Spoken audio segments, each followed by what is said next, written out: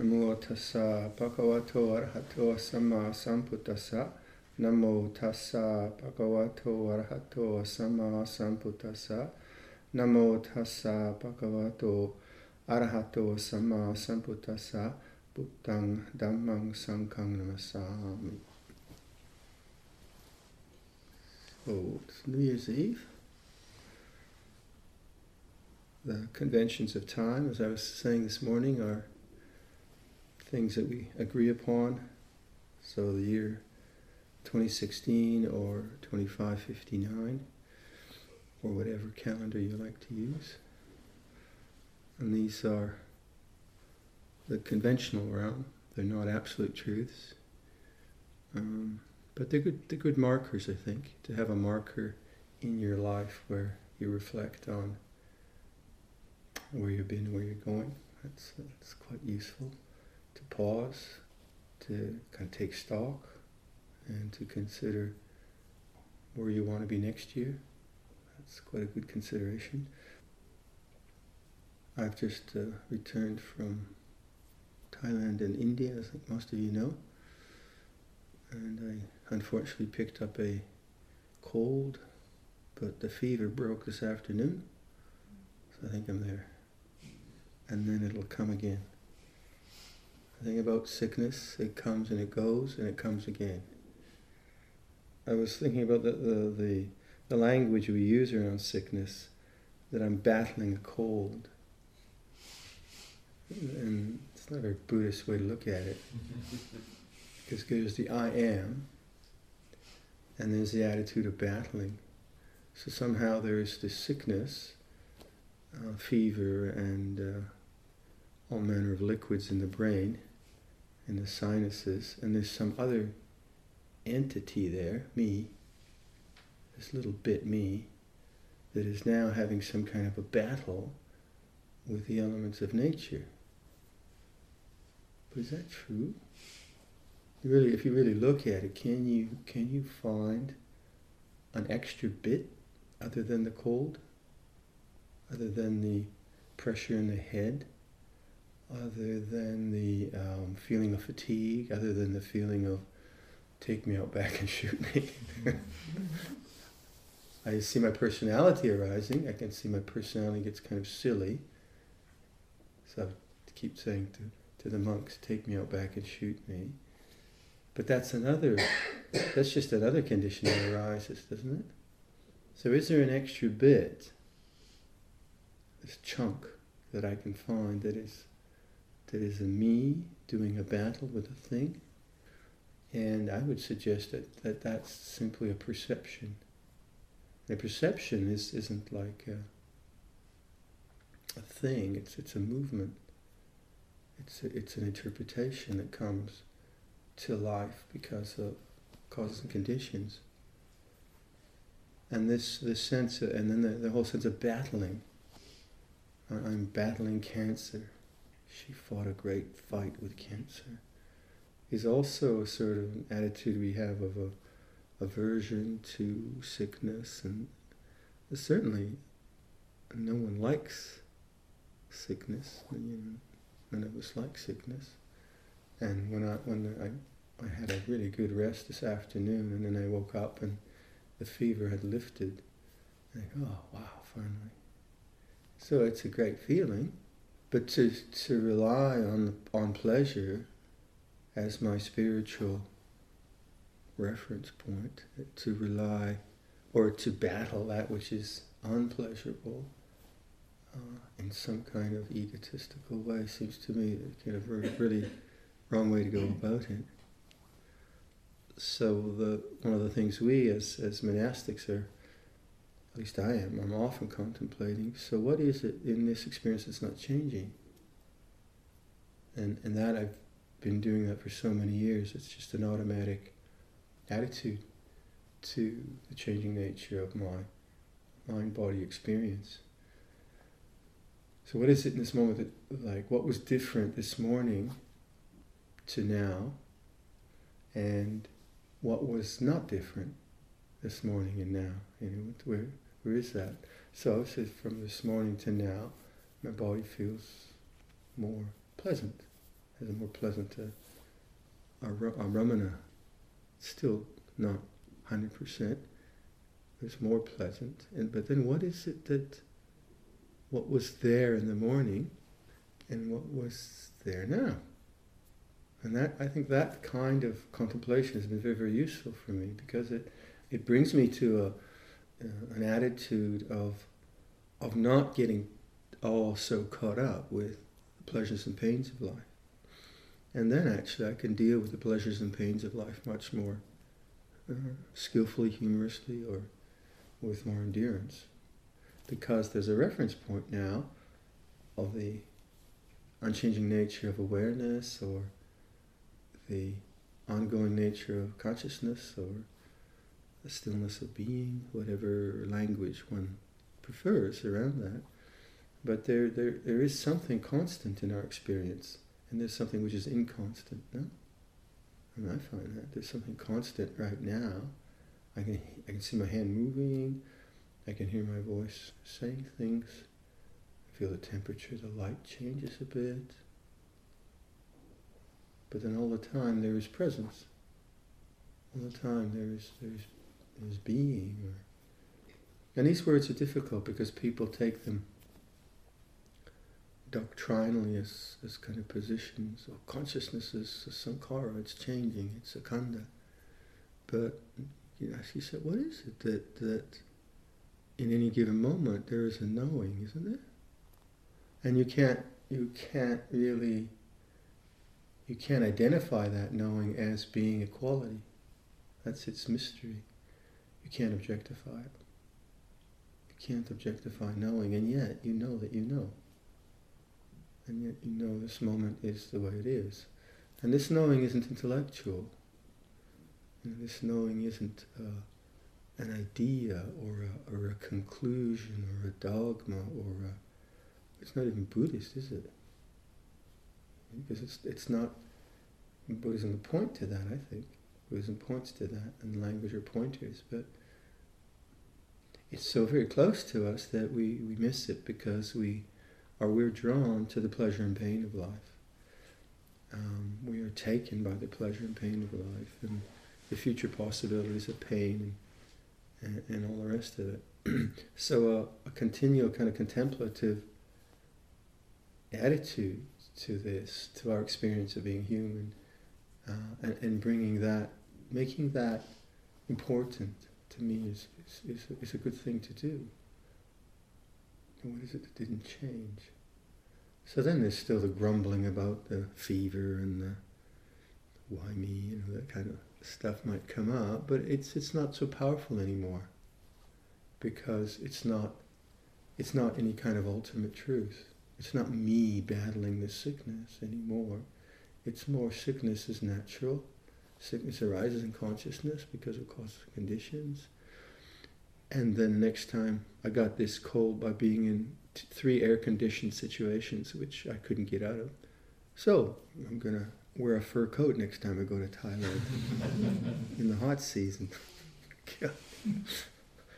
It's like 32 outside and like 10 inside. I don't know what they're doing. They're living in a hot climate. They're sitting. Anyway, that's me groaning. Me whining. And you can notice that, can't you? Why do they do that? And why don't they just... And that's just a condition that arises. And the more one doesn't make that a problem, like I was contemplating what we usually, like on a New Year, we might usually say, I forgive all transgressions against me, and may all transgressions that I have done be forgiven, and so on. So we do that, and which is okay. So you get this attitude that I should forgive. I should forgive, which is a healthy thing to do. It's not wrong. But the very feeling of not being able to forgive is simply a feeling. It's not a problem. It becomes a problem when I battle it and believe in it, and when I don't allow it to be fully in consciousness. So even if something happened to me this year, and I got blindsided by some nasty piece of human endeavor, and I'm sitting here, right? And the Ajahn says, now I want you to go deep in your heart and forgive everyone. And then that comes out, bloody hell, I'm not forgiving this guy. No way. And then I see that come up in her mind, and then there's the battle. Oh, I should forgive. Bhante said I should forgive. It'd be much better if I forgave. Yeah. No, I'm not going to forgive. No. And that's all attachment. It's all self. It's like me doing battle with my emotions. But the feeling of not being able to forgive belongs, as Ajahn Sumedho would say. It belongs. It's not wrong to not want to forgive. Where it becomes disastrous is if you believe it as a permanent condition. You don't see it as an object. You don't see that it arises in consciousness and ceases in consciousness. And that's where the battle ensues. The battle of idealism, the battle of I should and shouldn't be, and such. It goes on and on. But to have the courage and compassion, metta, to allow feelings of murderous feelings or whatever to come into consciousness, you welcome it. This belongs. But not act on it. And so our convention in Buddhism is to live by the 5 precepts. And these are the areas of restraint where we don't harm ourselves or others, to live fully with our responsibilities, so to be on time for work, to be timely in our mortgage payments, and all these worldly things. And that defines partially the way we live in this world of things and situations. But on the emotional level, on the level of personality and conditions that we experience as human beings, it's all possible. Anything that comes up into consciousness is kosher, right? If it came up into consciousness, it's natural, even if it's really horrific and horrible. To act on it would be a delusion, which would be very self-destructive and destructive to others.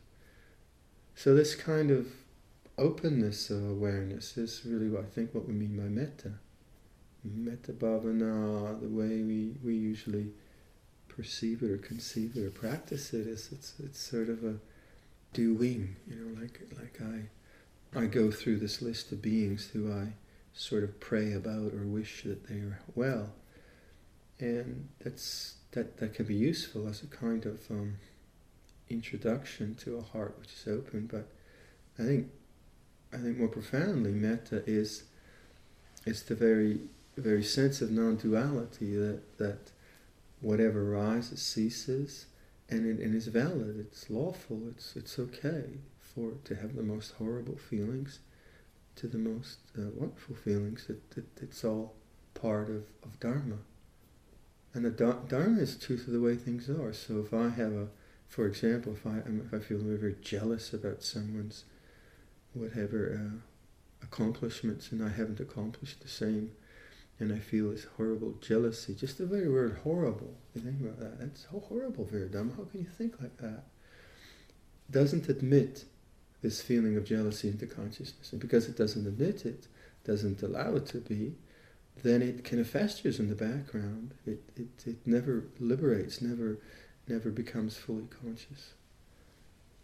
And that's not metta. That's judgment, that's idealism, it shouldn't be. Whereas metta comes from the perspective of non-grasping and transcendence. That this condition, say in this example, let's say jealousy, has arisen. So it's dharma, it's natural. No need to battle it. The need is to be very open and welcome it. And that's counterintuitive. Very counterintuitive to allow something like a very negative, alienating emotion into your consciousness. It seems like I should do something about this. I should really rectify it and do lots of metta practice towards this person who I'm feeling jealous of. Now that can be useful if one is just caught up in the thinking of jealousy, certainly. But quite often it's not that way. Quite often it's just just a condition that arises, and an openness to it, a welcoming of it. This belongs, it all belongs. Always puts you into the perspective of largeness, that awareness of change, with the open heart, is bigger than any condition. And so it's always liberating. It's always liberating. The experience of something like, say, jealousy might be quite uncomfortable. Sure, it's not pleasant, but that's like having the flu. It's not pleasant. So if our kind of happiness or well-being is predicated on pleasure, we don't know what to do with it. But if we take a different stance and we say, what is it through the displeasure of jealousy, the discomfort of jealousy, and the beauty of love, say, what is it that didn't change in there? What is it that doesn't change? And that's full conscious awareness or full conscious presence. So this is not a theory, but it is a doing. And the more one can refer to that, the more one will remember that, just in the way of things. New Year, I was thinking, what do we do in New Year's? We wish everyone well. We have cultural ways that we wish each other well. What I wish you is, well, I hope you don't get the flu. I really do. And I do hope that your stocks just keep going up and up. Gosh, I hope you don't get old. Heaven forbid, right? So those are nice, those are nice things to wish: prosperity and good health and good companionship. And I certainly wish you that. But what would be deeper would be, I wish you the enlightenment of remembering the awake mind, the constant enlightenment of the awake mind. I wish you good remembrance, I suppose. Yeah? Good. I wish you awakening, constant awakening, remember awakening. And that's not dependent on your stock portfolio. The comfort in your old age is your stock portfolio, and I wish you that well too, because not everyone can live as a monk. But whatever comes in the year, be it good times or bad times, difficulties, I don't think any of us are so naive to think that somehow it's going to be smooth sailing this year, either globally or individually. We will all feel, we'll all have disappointments and successes and failures. And then we'll feel strong and healthy, and we'll feel knocked down by a bug, and people will be kind and generous and sensitive to us, and they'll say something brutal as well. And that's just the nature of living in samsara, living in a dualistic world. So what can we do? Well, we can, as much as possible, not inflict harm on other people. That's a beautiful way to live our life. So even though I might feel jealous about something, I don't have to inflict that on anyone. I can still welcome it and let it go through consciousness, see it come and go, but I don't have to speak through it. I don't have to attach to it and hurt anyone.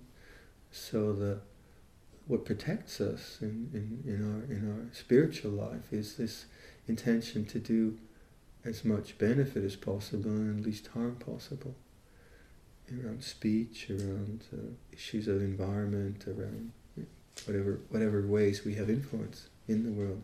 That's a beautiful intention.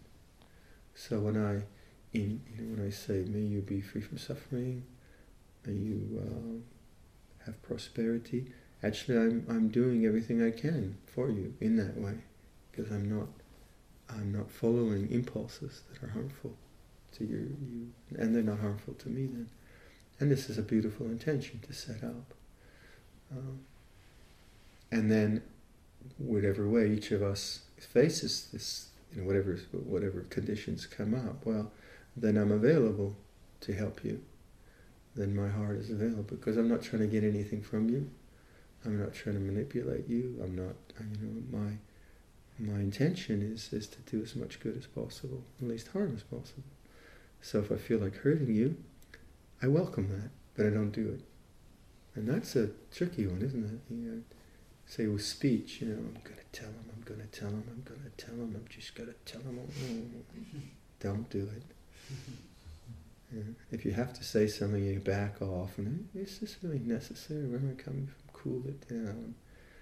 What would be wholesome? What would be beneficial?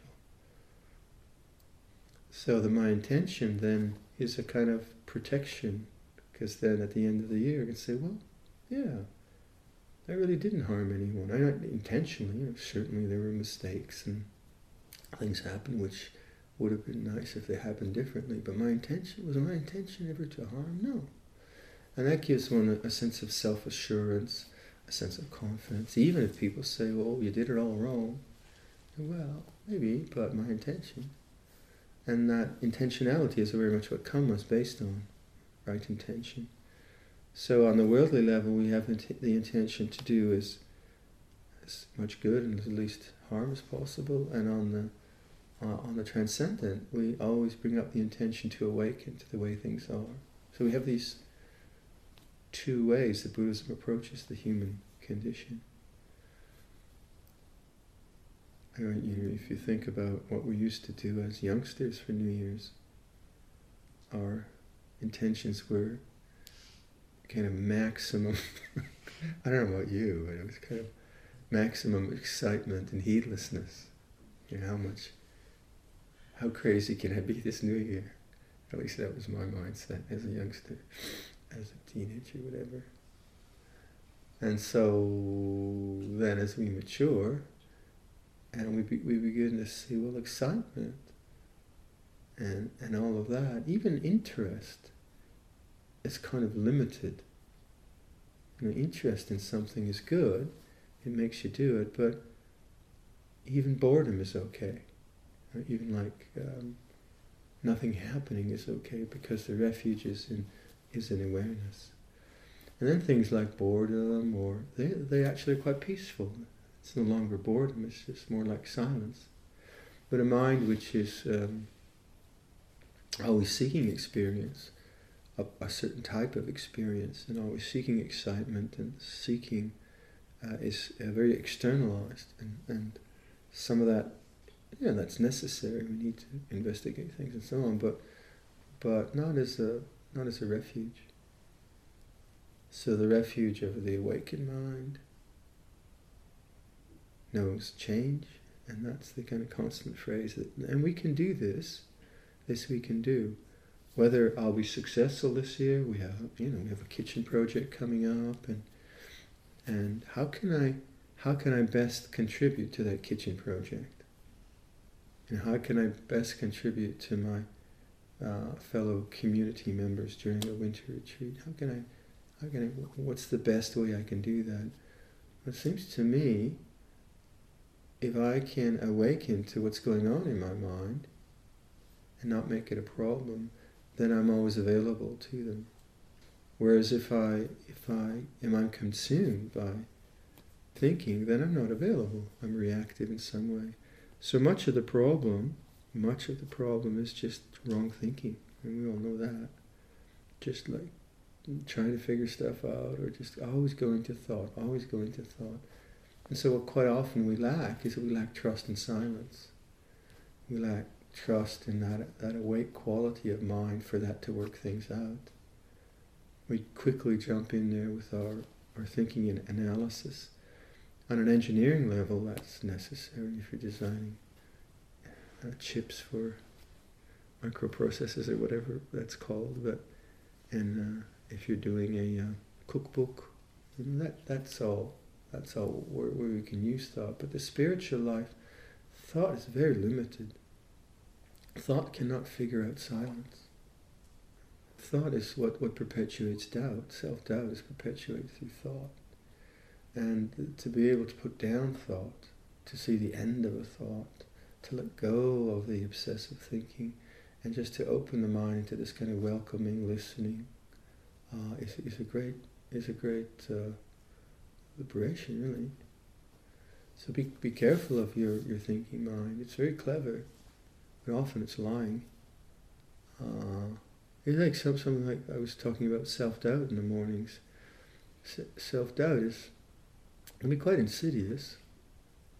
The feeling of self-doubt can be very, very real, because thinking creates a kind of reality.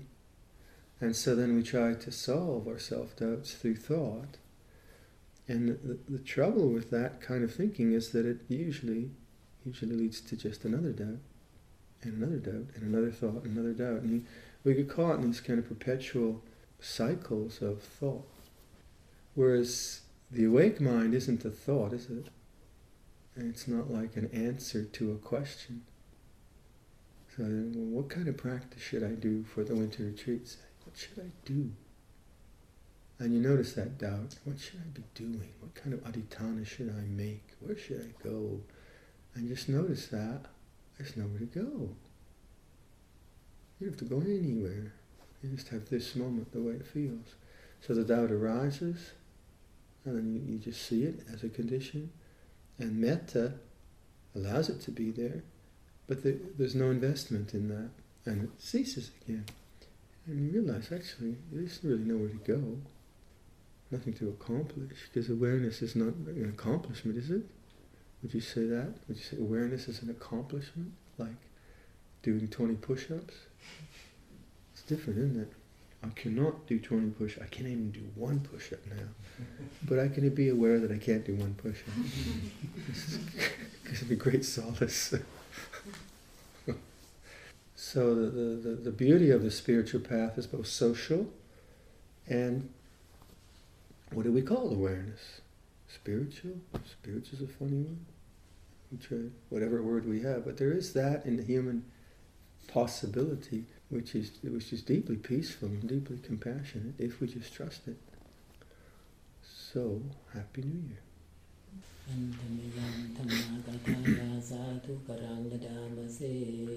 Sadhu